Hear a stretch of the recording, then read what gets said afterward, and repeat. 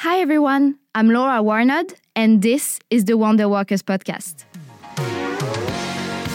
WonderWorkers is an interview-based podcast where I invite changemakers to talk about their experience, their mission, and drive towards impacting the world, and ultimately to inspire, educate, and empower entrepreneurs, business leaders, and owners, and young people on how they can build together a more sustainable world. This community of WonderWorkers act behind the scenes to lead the world towards a new era of purpose, self-actualization, and innovation. This is a generation who shows no limits to what they can accomplish, no tolerance for dehumanization, and use their uniqueness as a real power to change the world. We want to invite you, responsible leaders, entrepreneurs, young people, and all other listeners in your quest for purpose to give you too the power to change the world. But having powers alone does not make us superheroes. Even them need allies. It's only when we accept our differences, combine our powers, belong and thrive together that our forces can turn into superpowers. We are WonderWorkers, a community of changemakers, entrepreneurs, business owners, and aspiring ones who use their superpowers collectively to change the world. So tell me, what are your superpowers? In today's episode of WonderWorkers, we are with Connor Hill. Let me tell you the story of how I got encountered with Connor's work. I think it was back in 2019, I joined Clubhouse when it was, I think, at its peak, really. And I joined a couple of fashion, environmental, and climate change conversations. And I swear, Connor was always in those conversations. And I was really impressed because Connor was always really open about his ideas, his vision, his opinions, and where the conversation needs to shift, really, in terms of circular fashion and circular economy. And so I started to follow his work on all socials. And then, I was really inspired by his views, his positivity, and determination to drive innovation and partnership with fashion brands. I feel like we as consumers and businesses, we still have so much to learn about the circular economy and circular fashion and how it works and what needs to be done by consumers and businesses to change that. So I'm really excited to be talking to Connor today about it, you're an expert in the area, right? And we'll talk today about his journey, his mission to build a more circular economy, but also how his business is having an impact on the world and what we can do to help him in his mission. Connor is the founder of Inspire Circular, a consultancy helping brands, businesses build industry-leading circular strategies. In partnership with Enterprise, Inspire Circular create new consumer-focused circular products and services to inspire change. Connor's mission is to create a generation of circular change makers and ensure that all waste is reborn. Prior to founding the business, Connor spent more than 10 years leading sustainability and circular economy programs in-house at Adidas, John Lewis, and Marks & Spencer. His pioneering projects include Futurecraft.loop, the world's first fully circular trainer, and John Lewis Buyback, inspiring thousands of customers to give their used clothes a new life and combat clothing waste. Connor is also the program lead at the University of Cambridge for the Circular and Sustainability Strategies Executive Leadership course. In 2022, Connor has launched a new Inspire Circular 6-week online course in partnership with the brands and startup to make circularity a reality. We had a first conversation before this recording, and, the conversation was already so interesting and inspiring. So I can't wait for all listeners to get the insights I've been getting from you so far. So let's jump in. Perfect. Sounds good. Thank you for being here, Connor, really. Yeah, thank you for the invite. It's a huge part of what I want to do is just, exactly as you've said there, inspire other people that Circularity, yeah, some parts of it are new. Some parts are maybe a little bit harder, but actually some parts are incredibly easy. And I love inspiring brands, individuals about what are those really low-hanging opportunities that don't take too much to get after and can make a huge, huge difference. So opportunities like this is great just to show what are those easy bits that people can get started on. You don't have to have a degree. You don't have to have any accreditation or anything. You can just get after it. Some of it's so simple. And I love just making that easy for other people. Amazing. Yeah, I feel you are as excited as I am to to have this conversation, so that's great. But let's start first by you telling us more about yourself and who you are, your story really, right from the beginning. Yeah, perfect. So I don't know. So I guess at school, like I love biology, geography, business, sport, all these sort of elements. And I didn't really want to study any of them individually at uni. I wanted to do something where I could come out the other end of uni and go straight into a job. And, lots of people do geography and things like that. It's like, I want to niche down faster. And I knew that, the Kyoto Protocol had been signed. I didn't see government making big dents, big changes. And I saw there was big limitations there. So I really believed that the private sector was going to be the sector that could move the needle because they can really change the world in certain extent around the volume of materials they're using and selling, how they make them, but also how they engage consumers. So the way that a Nike can really inspire their customers when they go into their flagship, they can really change a mindset, change a behavior. Whereas some other brands and some other businesses, it's much, much harder to do that. So I really wanted to get into the private sector, the consumer businesses. So studied sustainability at uni back in 2006, 2007. So quite a long time ago then. And throughout that, I was still loving sport. I was like, I don't want to do sport. I don't want to do sustainability. So I sort of was always blending the two. Traveled for a little bit after uni, went to the Rugby World Cup and worked there. And it was a fantastic job. Oh my God. And I love this. And they sort of said, would you want to work at the Olympics when you get back? I'm like, this is amazing. And then they said it was, a short-term contract and the salary was going to be less than what I would get if I signed on to job seeker allowance is what it's called here in the UK. And I was like, wait, how can you work at the world's biggest event and they pay you less than, or I'd get paid more if I don't have a job. So I just didn't feel this fairness. Mm-hmm. Lots of money in the Olympics and all these other big events. I was like, maybe that's not the one for me. Mm-hmm. So I really... Wow, so you say no. Yeah, so I was like, okay, there's a sign here that I want to feel valued and I want to make a difference. So I did my dissertation at uni all around Marks and Spencer's. They were one of the big leaders at the time. They were doing a lot of things way before anyone else.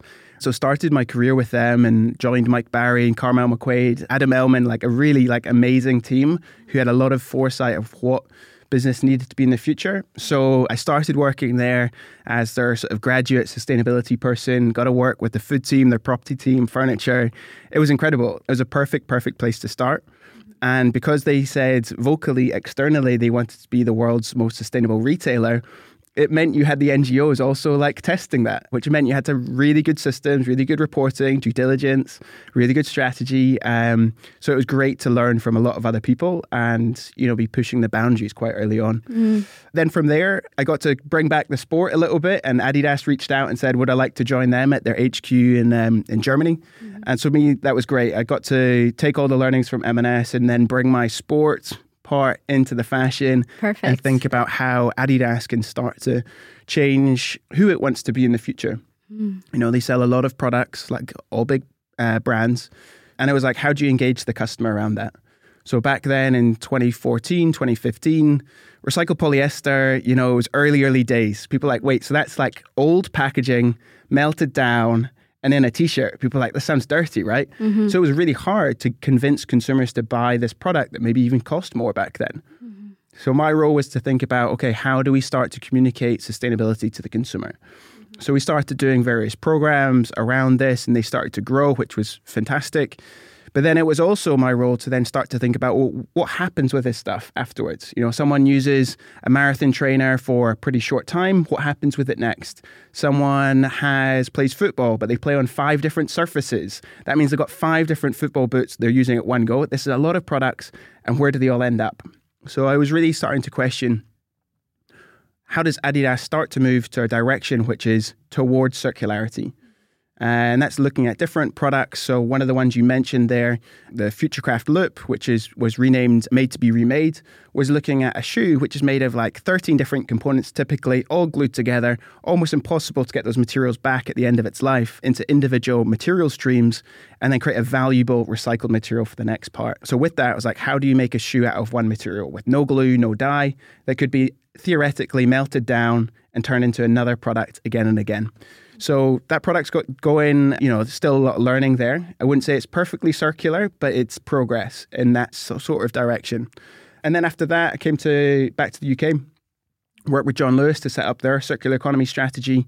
And then after that, I was then looking at okay, what do I want to do next? I've now done 10 years in-house. Yeah. I've learned an incredible amount from incredible people, but it was really, really, I feel very fortunate that a lot of people were reaching out on LinkedIn saying, can you help us? Can we have a coffee? Mm. And I was kind of getting a little bit frustrating internally because I saw all these people wanting just have a coffee chat and stuff. And unless I was doing it in my evenings or the weekends, I didn't have time because I had a day job. And I think that itch was just getting to me a little bit because there was so many brands that were hungry and it was their founders who were saying, we need this, just a little bit of guidance. So yeah, in the middle of COVID, I was like, okay, let's go for this. Let's go independent for a while and see where that path goes. So yeah, that's now 2.5 years in of being independent. And yeah, it's great fun. Wow. I mean, what an amazing experience. I feel like I'm wondering, if we go back a little bit back at the beginning. So you said, you studied sustainability at university. Back then, sustainability was, we talked about it, but it wasn't such a urgent, important topic as, we're seeing today. So how did you start to, be interested in sustainability and where did it start? So I'm one of 4 kids. So that's already quite a lot of consumption going on in one household. Even if you just look at the fridge and the amount of milk cartons we'd go through each week, there's a lot of mounting up plastic here in the garage. And strangely, in our local area, milk cartons was one of the first things you could recycle. But you had to drive about 15 minutes to another town to go to the place you could recycle that one specific thing. So I was just seeing the effort that my mom was going to drive all these milk cartons to another town, and you were seeing the black bags filling up. So I was like, wow, this is a lot of effort for one family to recycle only one of the things, materials. There has to be an easier way. Why is the government not collecting this and sorting this? Go back 5 years and everyone on the street was getting milk in a glass bottle. Perfectly circular, or pretty much a circular system. So I guess I was seeing this frustration of why was it a race to the bottom? As human beings, we put in crap everywhere where we sleep. Why would we do that? No other animal does that. We are cutting the oxygen off our oxygen masks by burning the trees around the world. Those trees are our oxygen. Why do we do this? And when is it ever going to stop? And there was no slowing down at that time. So I guess I was getting frustrated and confused at why the system was this way. Why was the global north just so fixed on growth and the global south was a lot of the time paying the price for that? So I guess there's a bit of confusion, frustration, imbalance that I kind of wanted to try and navigate. How can brands be part of a solution rather than the problem? And if I go in another sort of avenue, my granny was incredibly frugal, wartime, stuff like this. And you go there and I remember it so distinctly. We were just walking to the post office or something and she saw a rubber band on the floor that was broken. And she just picked it up as if she just found a £10 note. She was like, oh, brilliant. I was like, oh, it's dirty, whatever else. It's what are you on about? It's this is perfect. I just tie a knot in it and it's a rubber band again. So her value that she sees in materials was completely lost in my generation, potentially even the generation above. We see dirt, we see rubbish on the floor, but they see value. They're like, that's a rubber band. Tie a knot, it's a rubber band again. Don't need to buy another one, and in it goes in our top drawer. Just tiny little bits like that. I'm like, wow, we're so lost in Black Friday and whatever else. Sale, buy a new outfit for a holiday. We don't understand the value of materials, the effort that's gone into them. And if we look after them in a different way, they'll last an incredibly long period of time. So from a psychology point of view, I'm always really interested in this. And how do we do behavior change? You go back to what we did before. Circular economy is definitely not a new thing. It's just a different branding of frugality for, say, 90% of it. Yeah, like it sounds like you've like always been very conscious about things too, because I think we are from the same generation more or less, and I haven't been educated in a way that taught me to be very conscious about the way I consume and the way I throw away stuff. And now I'm trying to change that, obviously. So it's a lot of we've been learning and now we're trying to unlearn. But it seems like for you, it's you've been conscious of that for a very long time. That's super impressive. And so you worked for like companies in-house to try to bring their sustainability strategies forward. And you had 10 amazing years working for really 3 big brands. Is there a reason why you didn't keep doing this work in-house for companies? Why did you decide to go solo, I guess? Yeah, it's a good question. I think in a way, it's never been easier to be an entrepreneur. No. You don't need to have a shop front. You don't need to have an office. You literally just need a laptop and some internet, and you can start a business. And the way that LinkedIn and other platforms like that enable you to get your point of view out there, every hour of the day, if you're sitting by the computer posting, there's so much happening on LinkedIn. You could be commenting about that. So you can launch a business, share your point of view, and get it out there pretty quickly. And I was doing that to a small degree when I was working in-house. And that's partly why people were then reaching out on LinkedIn saying, okay, I like Connor's point of view. He's got, that's interesting. Oh yeah, that makes sense. Whatever else. Or my commentary on legislation, or maybe one brand was doing this and I was saying, it's great, but what else could they be doing that would make this even better would be this 1, 2, 3. So you were also challenging them in a way. Yeah, or even like saying, this is fantastic. It's 90% there, but it's almost like saying, like, if you just tweak this, you could have made it even better. So it's looking at things really holistically. And it's not necessarily to be critical, it's trying to be constructive as well. I think because I was doing that and I really help inspiring people and enabling them to see like that pathway, that built that confidence. Okay, there's other people out there that want or need support and they're reaching out. Because it's easy to get your point of view out there and things like that, that gave me the confidence, okay, people are interested in what I'm saying and they're asking for help before I've even started a business. Had I not had that, I think I would go back and be like, oh, God, I would have that fear, right? Of like, oh, a monthly salary is really nice. A pension's really nice. Like, why would I want to give that up? But the brands that were reaching out could have been tiny little startups. They could have been someone fresh out of uni.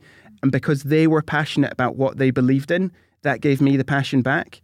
And, anyone listening to this who works in a big company, you've got so many KPIs you need to hit. And sustainability is sometimes very integrated in those in the very start, and sometimes it's an afterthought, sometimes it gets cut out. And I guess having worked 10 years in different companies, I'd seen some great programs get there, launch. We did a lot of pilots that didn't make it through. All of that was learning, and I couldn't be where I am today had I not had those 10 years. Right. But I think I was at a stage where I was like, there's all these companies that are ready to go. It's the founder reaching out, the other people, they're the decision makers. And I believe that in this moment in my career, I want to be helping the people that are ready to make a difference today. Whereas, again, whichever big company you're in, you're always going to have different challenges to compete with. Particularly now, like some companies are fighting for survival. So they really have to prioritize really, really hard. And that's totally fine. But I was ready to work and help people who were ready to invest in these things and to work a little bit more autonomously and bring in the startups that I thought were like incredible at doing their thing. And I mean, a lot of what I'm doing, I'm almost like this Tinder of the circular economy, right? So you have these incredible like startups who have got these incredible solutions, but they don't know how to get in the front door a brand. And the brands are like, oh my God, there's so many startups out there who can offer solutions, or we do it in-house. And I'm almost matching the two together. And I love that sort of position of, okay, Burberry, you want to do this thing over here? Well, I would actually recommend this startup here in this market for this product. And that sort of like just being really in the middle of the nuclei of the circular economy, I really, really enjoy that. So that gives me a lot of energy. Yeah, no, so it's almost about, sharing the same vision, the same mission, and kind of coming together to tackle the challenges out there. And I think, as I've had a look on your website, I love the fact that you are really a believer in building partnerships between brands and circular enablers and their communities to really make a change. And, as I told you, I think today we're having a lot of great conversations, but I feel like it's sometimes happening like very separately. Sometimes you have businesses that have their own challenges and their own interests, and then you have change makers or like business owners that are tackling this and that. And at the end, we end up working a bit in silos and like separately on our sides. And I think that, I don't know if it's because we are in a kind of scarcity, competitive profit economy as well still. But I feel like people are still a bit quite reticent to like collaborate and share knowledge and just have those kind of partnerships. And since you collaborate with brands on a day-to-day, can you tell us a little bit more about how do you see that collaboration and knowledge sharing and partnerships coming to life and the kind of tangible and positive innovation that this has brought in companies? Sure thing. So you always have to remember, like, a lot of this innovation is happening and the consumer doesn't see it and never will because it's happening in the supply chain. It's happening in the logistics centers, all of these sorts of things, right? So I think some of the startups are creating solutions which they could have many different customers, right? They could work with many different brands. And then some of them are very, very bespoke solutions.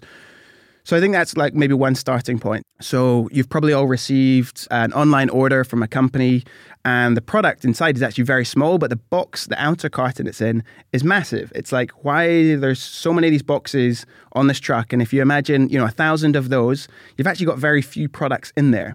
But if only that outer box was packed like as close as possible to that product and still protect it, 'cause that's important, as possible, then you get so many more products on every single truck, right? So for me, like those sort of startups who can make a machine that can shape a large slab of cardboard around that product exactly, those are the sort of things that are really interesting to me because then that's something that can scale across the world. So that sort of technology, is exciting because you're going to save trucks on the road, you're going to stop shipping so much air and you're going to use a lot less cardboard. And consumer as well, from a branding point of view, it means they don't have to put as much in the recycling bin.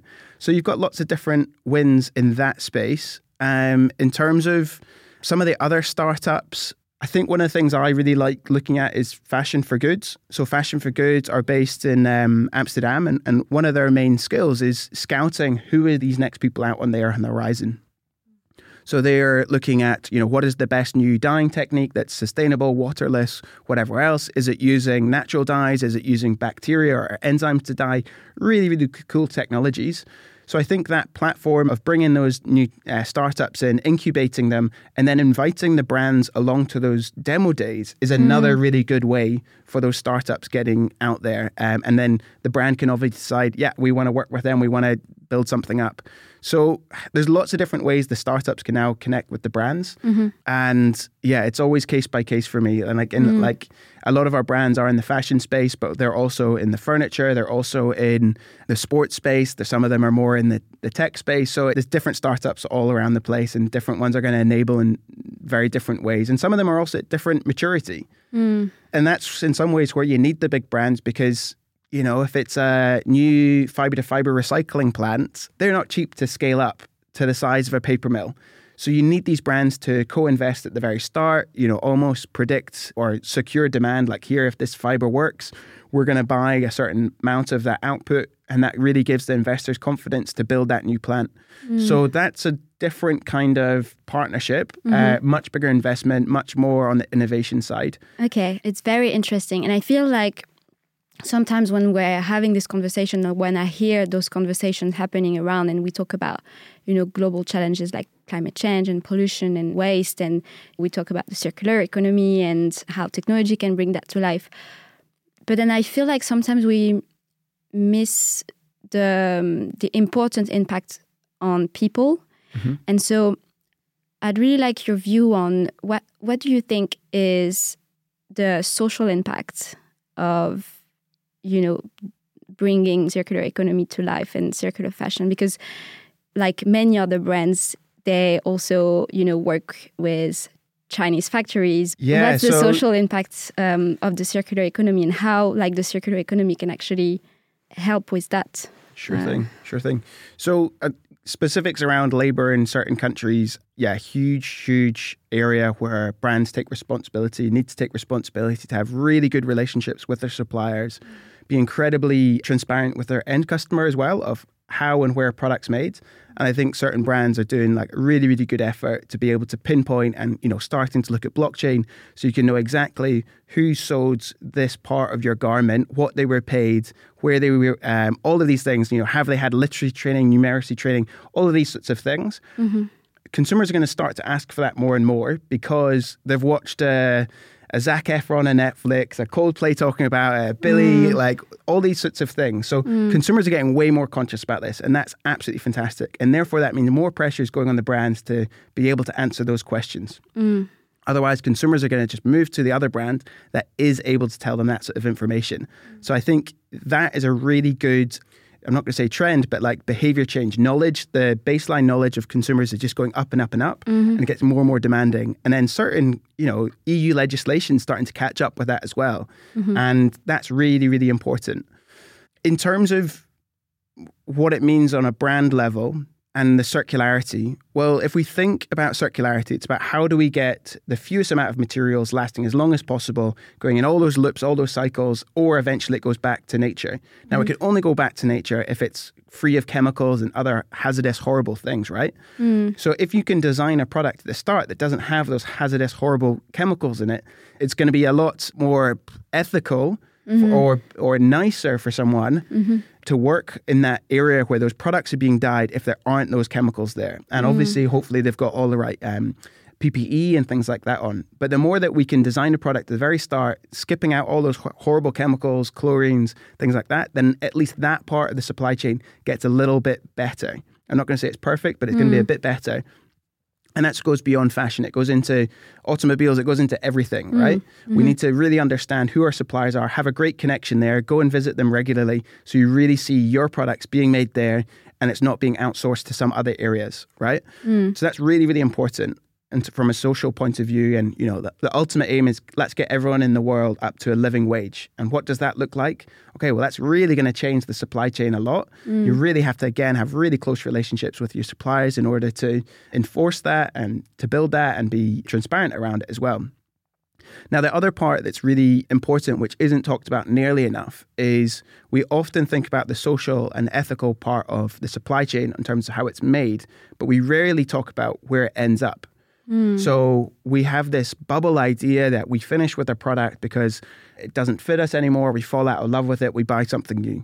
We give it to the charity shop and we think, fantastic, I've done something good for that charity, and somebody in need or can't afford the new clothes and maybe wants that. Or now some really cool vintage person that's cooler than me anyway will wear it and it'll look amazing, right?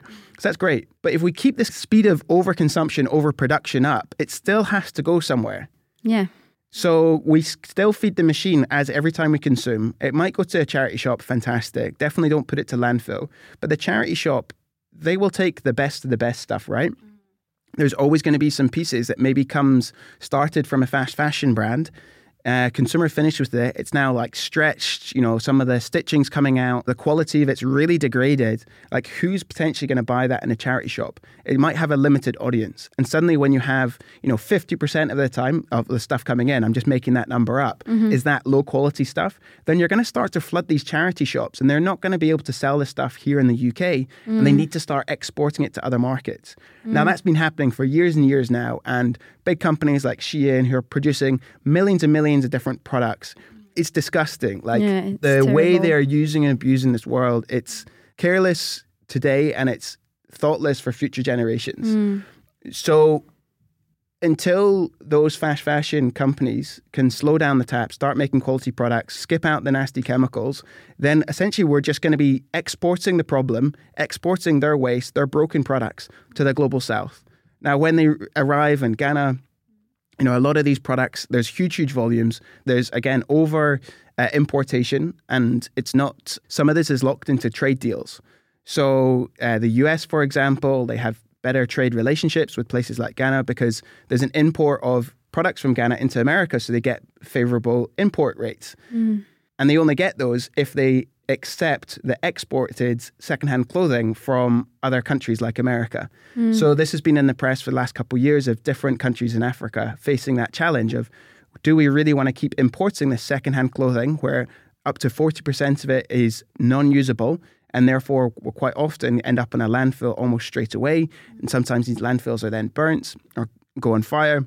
So you can imagine, if you're a school kid having to go to school, breathing in that burnt plastic t-shirt, whatever it is, it's not going to be good for your health at all. And not only that, walking to school, you're living beside this. When it rains, that ash with all those chemicals is going into the rivers, going into the sea, you're eating the fish. There you go. All those chemicals are going back into your body. So for me, the social, the ethical part of the supply chain is really, really important upstream, but we need to start focusing more around the downstream as well and taking responsibility. And I think that's where legislation really needs to come in and start taxing brands through extended producer responsibility legislation, which is, we see it with packaging just now, but the tax is far too low. So if you sell a product that's got lots of packaging, so let's just think if you buy a laptop, it's going to have a big box and things, you have to pay for a tax, or the brand pays a tax for that cardboard to be recycled.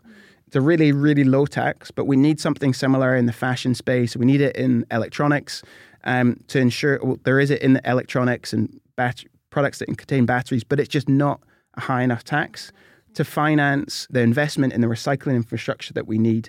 If we get that, then we might start to, now this isn't a solution, but it just means that what can't be reworn is recycled rather than landfilled or incinerated.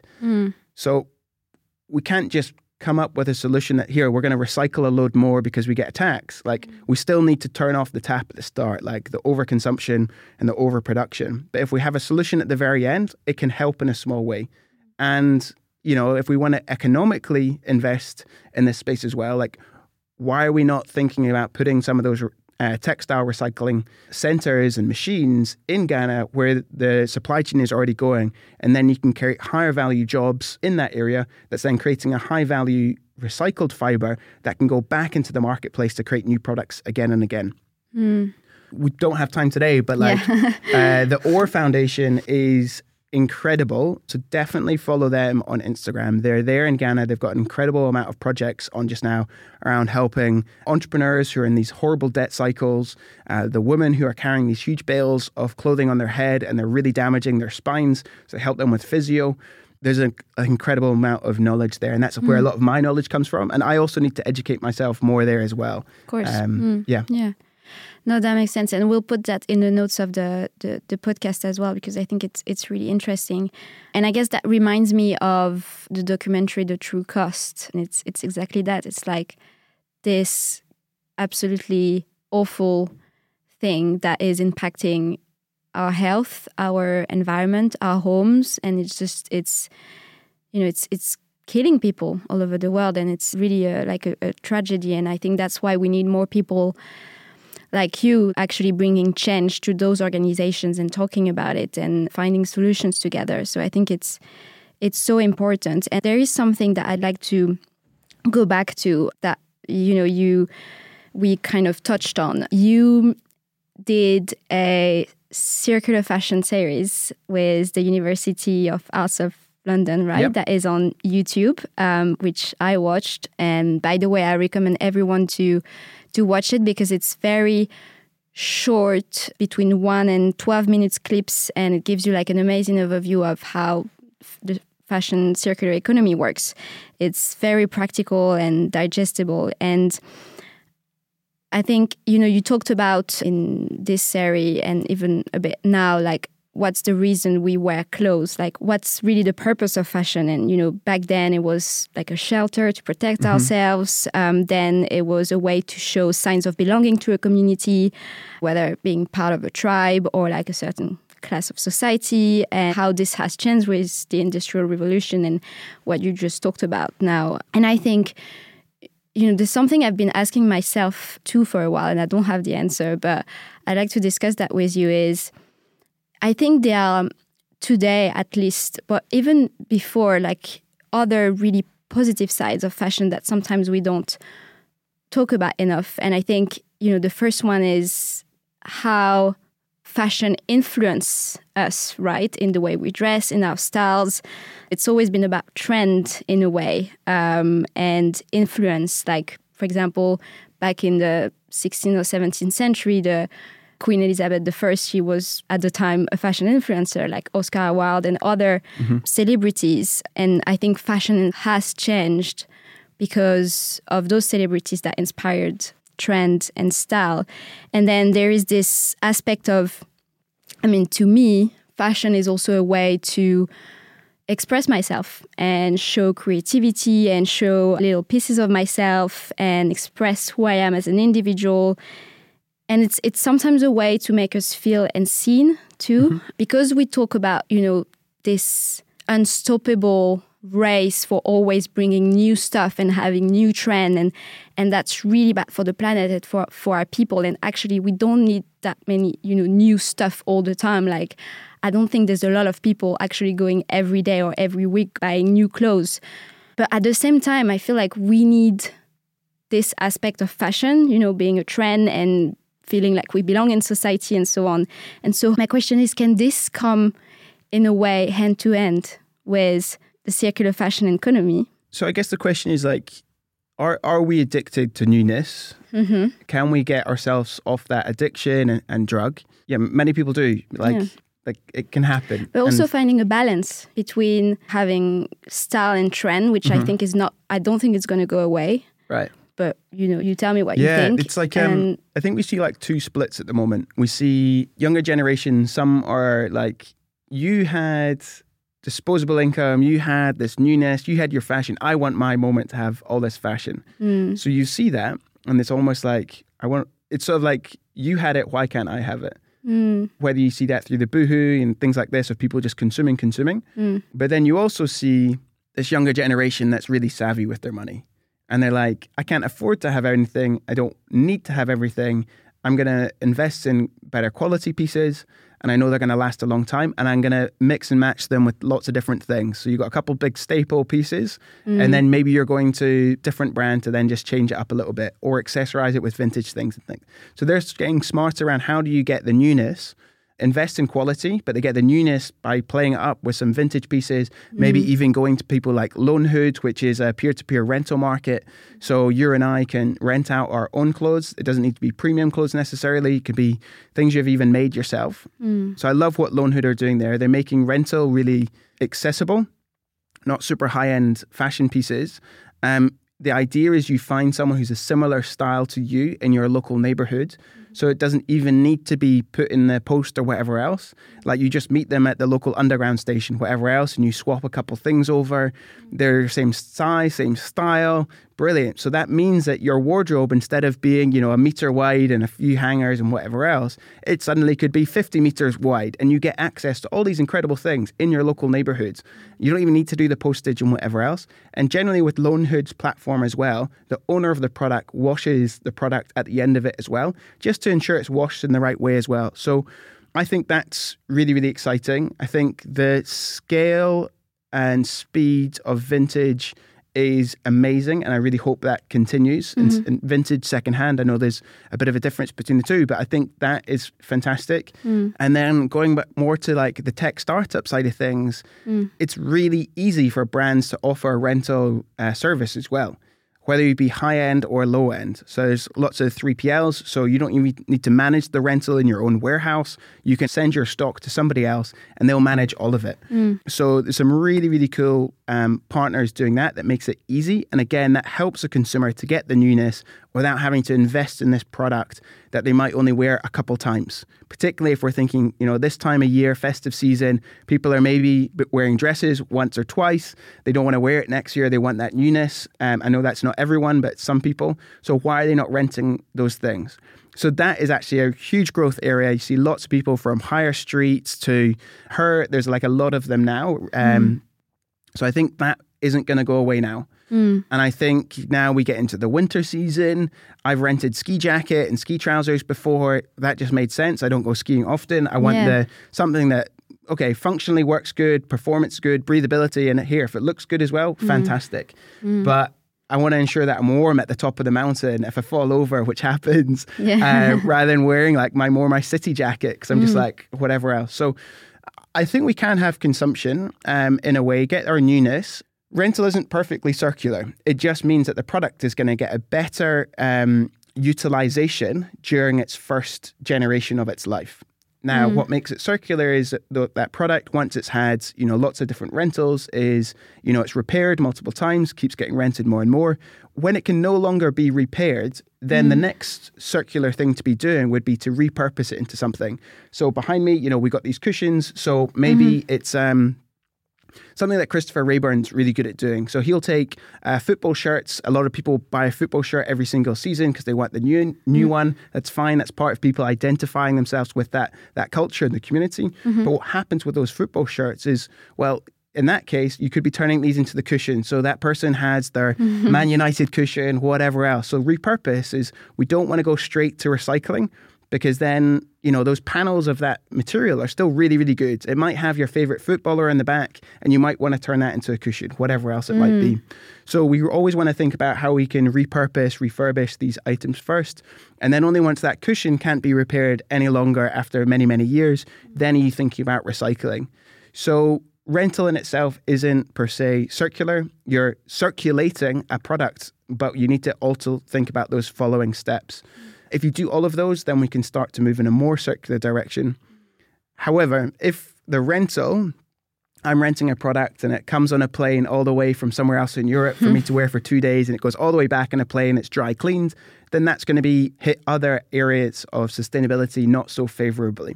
So we always have to look at the bigger picture as well of, we want to have the newness, but we want to do it in a conscious way as well.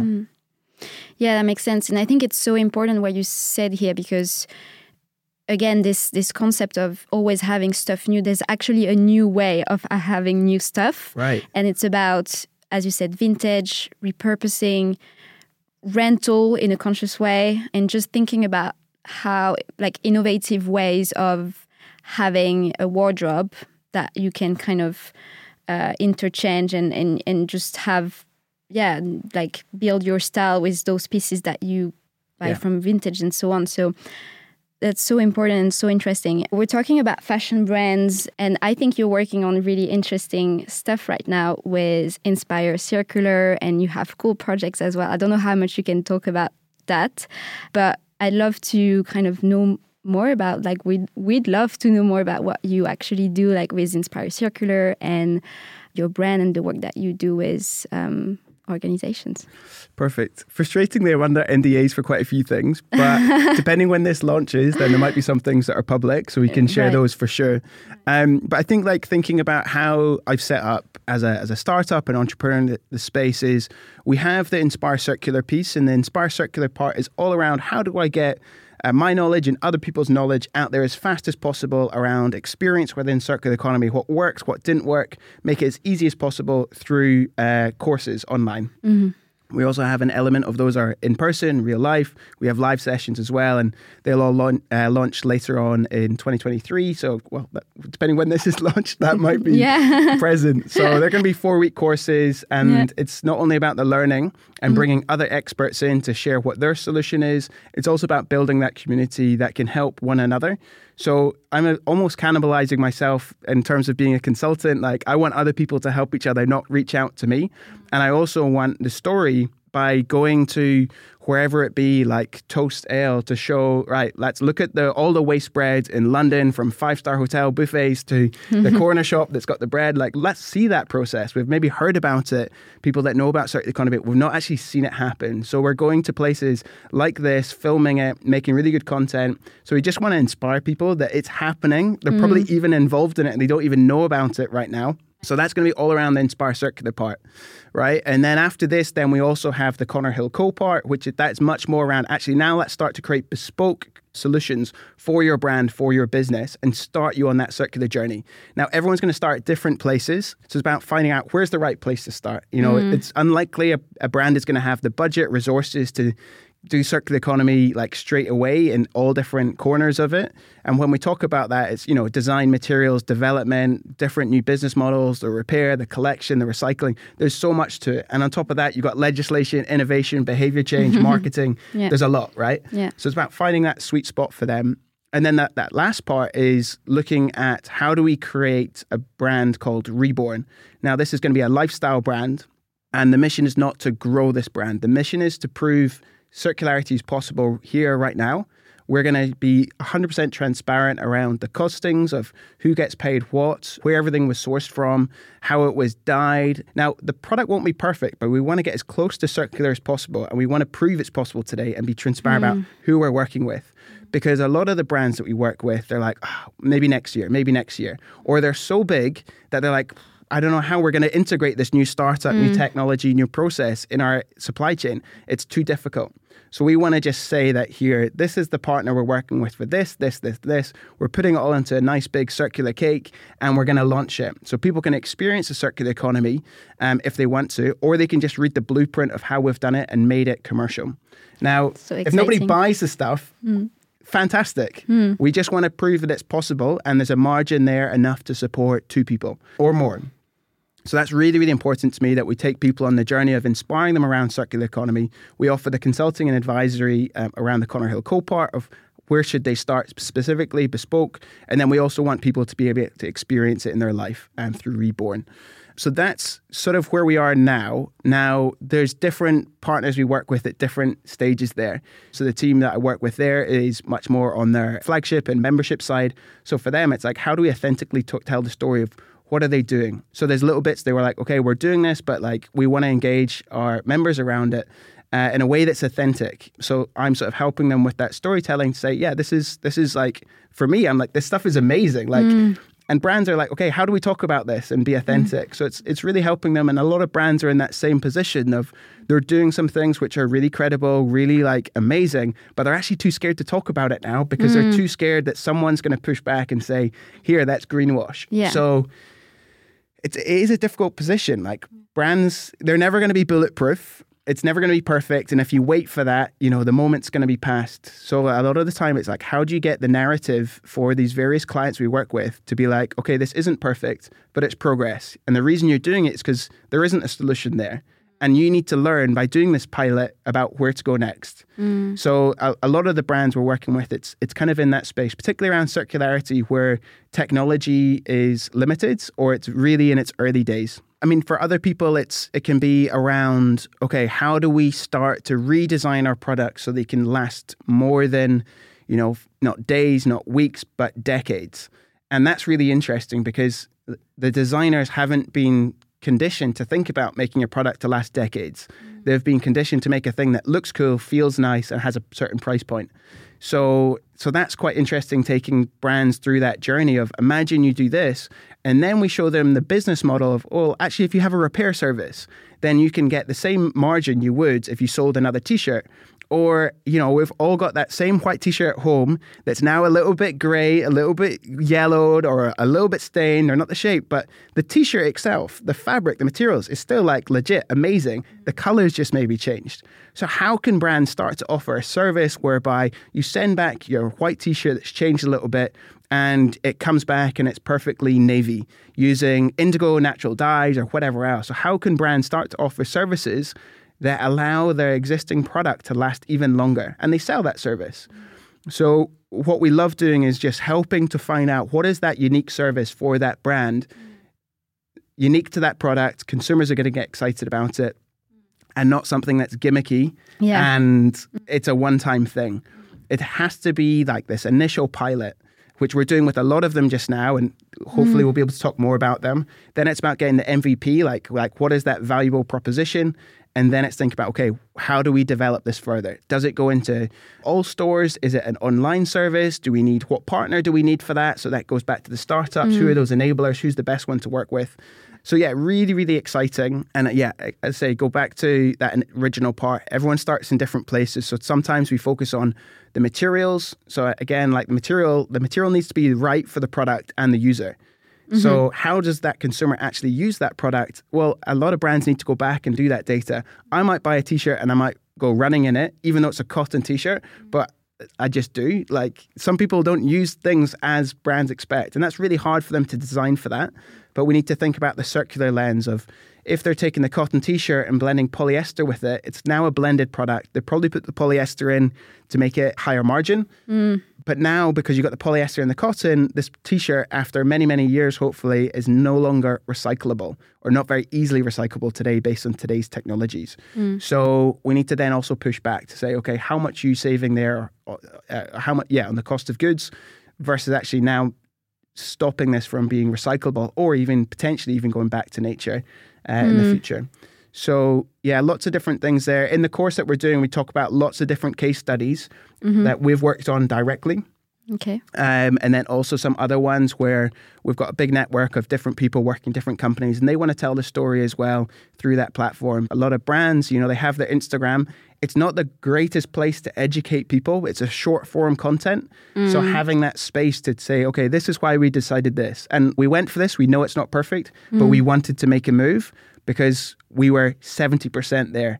And now we're going to work on the 30% in parallel. I love the fact that you talk about those initiatives in an innovative way, because I feel like sometimes companies, when they're trying to create sustainability strategies or talk a lot about transformation and like long-term stuff, but actually like it's the same in my work. I'm trying to talk about workplace and social innovation and not transformation, because it's always about finding the right thing for the brand, obviously, but then trying, failing, learning, and starting again, and having that MVP. And then from that, what's working, what's not working, what should we keep doing, and kind of build on that. Because otherwise you kind of build this whole like very heavy long-term strategies.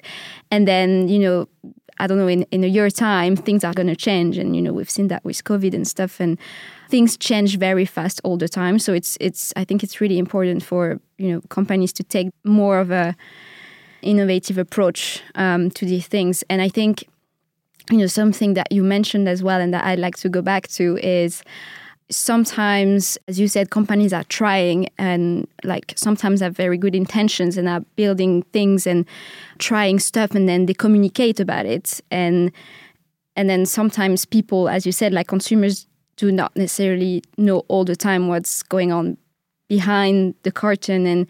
And so they're very quick to criticize what's not happening. And, that's why we hear about greenwashing and so on.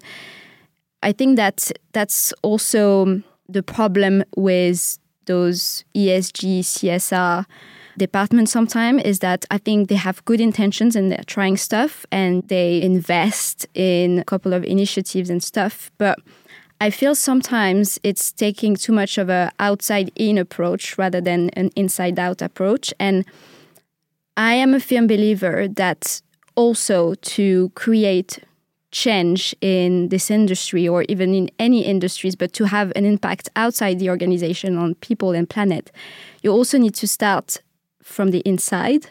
Organizations are doing great things like to reduce waste, and they communicate about it, or they invest in a certain project, but then inside the organization it's a pure mess. And that's something I really want to like look at in my work, is how employees' engagement and workplace culture can play a role in that space. So do you think that actually employee engagement and workplace culture do play a role in moving the needle when it comes to sustainability and 100% fashion circularity? Yeah, like all the brands that are out there, there's the big brands we all think of straight away, but there's thousands and thousands of tiny little brands, and they might have 5 employees, they might have less, like they might have 50 employees, but not many of them actually still have a sustainability manager, because like employing someone, which I'm learning now more and more, is expensive. If you're a young business, like having headcount is a luxury. Yeah. So the brands that have sustainability teams, like, fantastic. If you've got one person, if you've got a team, fantastic. Like they have to have that, I think, if they want to be a responsible business, fantastic. But for the other majority, those smaller ones, like this is quite often an add-on to their job. And that's maybe been created because they're super passionate about this. And they've managed to create the business case of, here, I want to spend 50% of my time on sustainability. If they've got that, fantastic. but that one person cannot change the business at all. And almost when that one person is 100% sustainability manager, whatever else, they're not going to be a specialist in packaging, logistics, carbon reporting, water, biodiversity, design, development, legislation. Sustainability is as broad as any industry, probably broader than, because it's got so many different niches within it.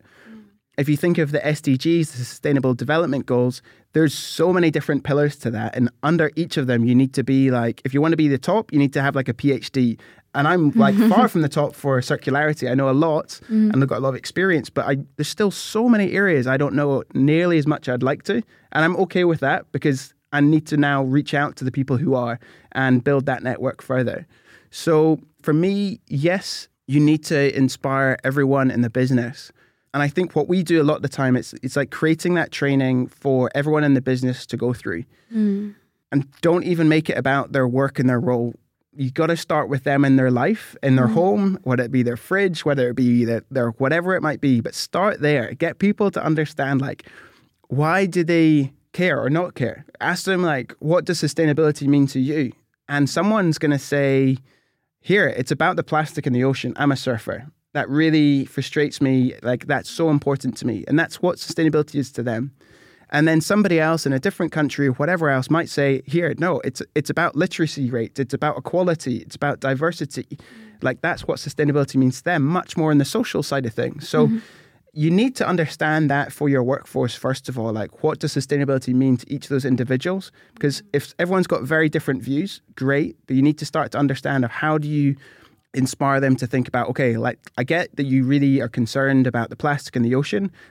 How does that relate to your role? Okay, well, the products we're sending out go in a plastic bag. And they're like, yeah, I know, it's so frustrating. So, okay, well, let me help you to do a bit of research in this area and you can start to champion the plastic in our packaging and looking for alternatives or even no packaging. Could that be a solution? Something that's reusable.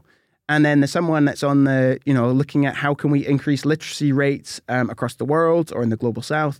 Thinking about them. Okay, what about our suppliers? Do they just pay the workers and they clock out and they go home? How could you work with those suppliers to offer additional things? So you can get that person to champion that part of sustainability, engagement, workforce, all of those sort of areas. So it's about finding out, for me, what makes that person tick around sustainability. If they don't care about it at all, that's fine. But there'll probably be enough people that do care about it and start to think about how you can then build it into their role only after that. And then it's thinking about, okay, for this business, sustainability, again, really difficult to address everything in the first couple of years. You got to pick the ones which you're having the biggest negative impact on the world. So are you a very water intensive business? Are you creating a product that uses a lot of cotton or heavy chemicals? Those are the areas you probably want to address first, your hotspots. But you might want to, in parallel, do some things which might create behavior change in others. Or you might be here, we don't have a solution. There isn't a solution out there. Let's actually focus on speaking to our competitors in this first year to try and work out, have they got the same challenges and can we come together there? So I agree that with certain elements of sustainability just now, that teams can spend so much time filling in reports, proving what they're doing. And these come around every single year. And if you're doing 5 of them, that's a huge time commitment for that team to be working on. And they'll also have their internal reporting to do. So I do sometimes say to clients, right, let's just focus on the certain external engagements that are really going to happen and help with the strategy we've already agreed to. If it's just about signing a piece of paper and the CEO being there on the stage at the time, it's not really, it might be great. But is there bandwidth in the team to work within that collaboration, add value and get value back? Because a lot of brands will sign up to it and the sustainability team can't attend all these things, or they just end up being on the road all the time rather than actually delivering the sustainability strategy. So it is a challenge, and I think it's really important for brands not to sign up to everything and just be a little bit strategic there. And where they are finding challenges, then that is the time to create collaboration. Absolutely. Yeah, it's a lot of teamwork, and it goes back to the purpose of the business and the vision and how it connects to, I guess, employees' purpose as well and employees' interest and passion. So, and I think sometimes the biggest brands out there, they've got to take responsibility for every part of sustainability. There's no excuse there. Yeah. Like their profits are insane some of the times. So they have to be looking at biodiversity and all these other areas. I think they have to have specialists in-house that support that. And they have to be on these global stages proving what they're doing so that others who don't have that same budget and profit can learn from them and join them. But I'm more in that last point I was making is like those smaller brands, like sometimes they just need to focus exactly what you're saying is let's just get our in-house order done. Let's hit off those low-hanging opportunities that we can change incrementally, start moving. And we want to find those big challenges that we do need genuine support with out externally. And you can do that in cost-effective ways as well. It doesn't need to be joining a membership that costs a lot of money. It could be actually just creating a hackathon, inviting a couple local unis along. So there's lots of different ways around it as well. Yeah, it goes back to this idea of really creating partnerships in the industry or between those like change makers and businesses, because that's the only way we can actually move forward. Because, yeah, as you said, no one is an expert in everything. Totally. And everyone has a specific knowledge in one specific field. And, just the fact of working together, it's just bringing so much more solution and progress. So you've said something as well, and I think, that's really a reflect of your personality, because I feel like each time you talk about circular fashion, you're so positive about it. And I think this is also very, very important when it comes to sustainability. And I feel, and I think, we're allowed to think that media and the press kind of have a negative voice sometimes when it comes to sustainability. And something that you said in one podcast that you recorded, you said it's not about what we do bad, it's about how we do good for the planet. And I think that's so important, because you also mentioned the Netflix documentary Seaspiracy. And I mean, I watched it and I ended up being really, shocked and really self-conscious about the things that I do wrong. And I think that in a way, yes, it creates lots of really good conversations and important conversation. And I think that's actually bringing progress. But then there's also this side where it creates a lot of anxiety of, like all the things that we do wrong. And it doesn't necessarily bring tangible, positive solution. Like at the end of the documentary, you're like, okay, but what should I do? Like, okay, I need to stop eating fish, but is it really going to stop the whole thing? So I think it's really important to have that positive and proactive conversation about how do we do good and where do we start from now to really move the needle and get out of this negative zone sometimes that the media and press bring. So, because we're getting to the end of the podcast, I'd really like to finish on a positive note and kind of get your view of, all the great work or like positive things that you've seen happening. There's so much really great stuff happening behind the scenes. So can you give us an example of a great initiatives that you've seen happening to change our economy to be more circular? So because you're from France, I think let's connect it back to this. Yeah, there's cool stuff happening in France.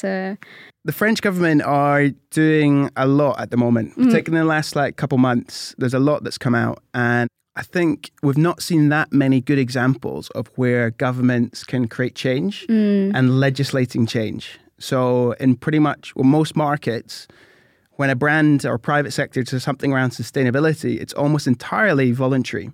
It's very few countries that have legislation which is forcing companies to do these initiatives, projects, pilots and stuff like that around the circular economy or sustainability.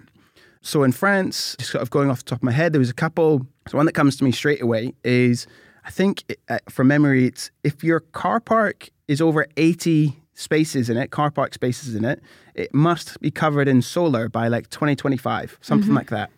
So I'm like, brilliant. These are car parks. It's not like it's biodiversity heaven or anything like that. There's not much happening there. Why not put something over the top? It's probably going to shelter the car in the summer anyway from heat.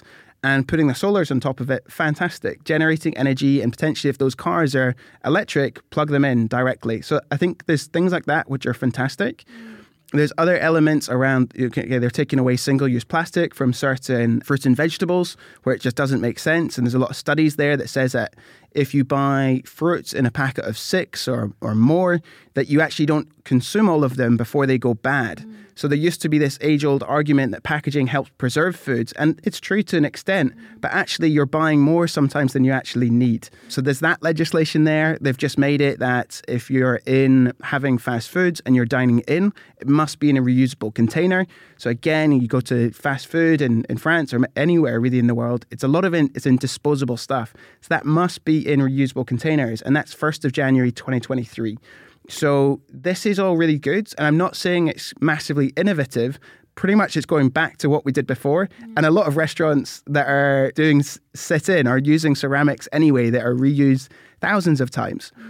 So that's great. And then they're also now giving people I don't actually know how the mechanics of it works perfectly, but if your laptop breaks, your TV breaks, your fridge breaks, they actually give you a cash incentive or an incentive some way. Again, I don't know how it works exactly, to get it repaired. And the government's helping towards that rather than you going to buy a new one. That's amazing for creating new green jobs, bringing back skills that have maybe moved away, as it was just cheaper for people to buy new technology rather than get it repaired. So for me, that's a huge amount of positivity. And there's probably another 5 pieces of legislation that I've forgotten about. So I think for me, I'm really positive around that. And I hope other governments, including the one where we are right now, start to learn from this. That it creates jobs, it's good for the economy. And people will start to change behavior. They'll start to buy better quality things. And hopefully the manufacturers start to make better quality products as well. But that needs legislation as well. Yeah, no, I definitely agree. And it's true, like I've always been so surprised and shocked by the amount of plastic packaging that we have here. There's too much to buy in that one packaging and you can't buy them piece to piece. Well, I think in France we have more of this thing where you can buy 1 potatoes if you want. Like you don't need to have 1 kilo of potatoes in plastic packaging or something. And I think they're actually there is a legislation as well about stopping all plastic packaging in supermarkets by, I think, 2025 or something in France. And it's like a staged approach. So it's certain fruits like now or about to be now, and then it'll move up into other categories. Yeah. Oh, it's good. I mean, it's good to have that positive thing about like France to talk about. I think it's good that France is doing that for sure.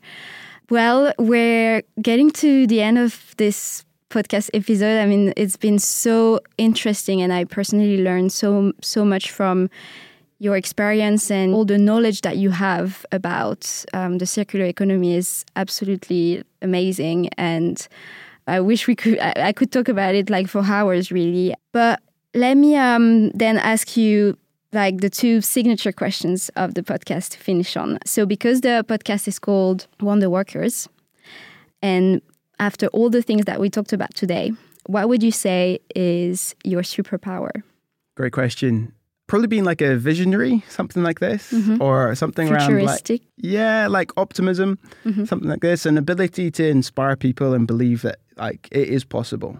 Something, and maybe that's yes for one, but I've just kind of like cheated and put a few in there. That's all related. It's something that gives me energy, and even like yourself saying, like you joined some of the Clubhouse events that I did a couple of years ago or a year ago, and I think there's elements of when you niche down in any industry, you get really technical, right? And that almost excludes some people because like, oh, I don't know what they're talking about. So my thing is just making it super basic, super easy.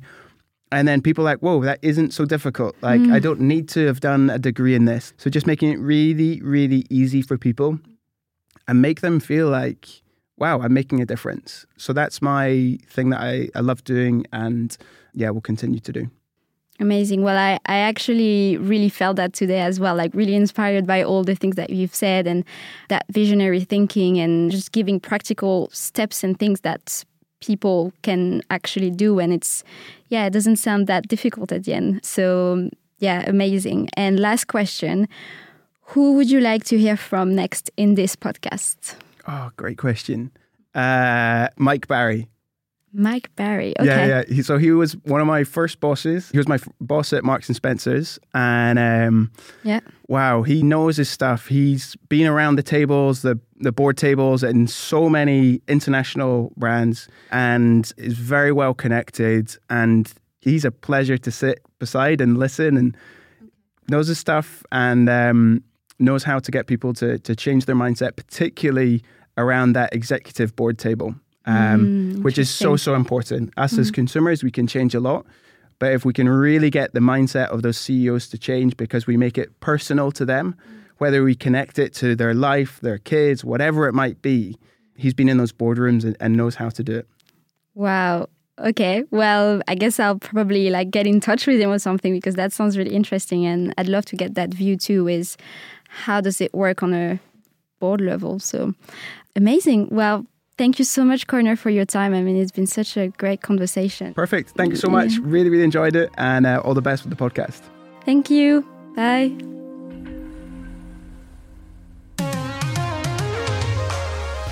Follow the WonderWorkers podcast so that every 2 weeks you can get notified when a new episode is out. And I must say, if you don't, that's okay. But that would be a big miss because we have more inspiring and powerful guests to come.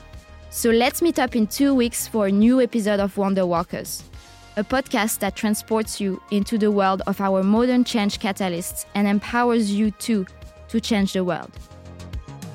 This podcast is created and hosted by me, Laura Warnod, founder of the Culture Cabinet. Thank you to Content is Queen for producing the podcast. But above all, thank you for listening. See you soon!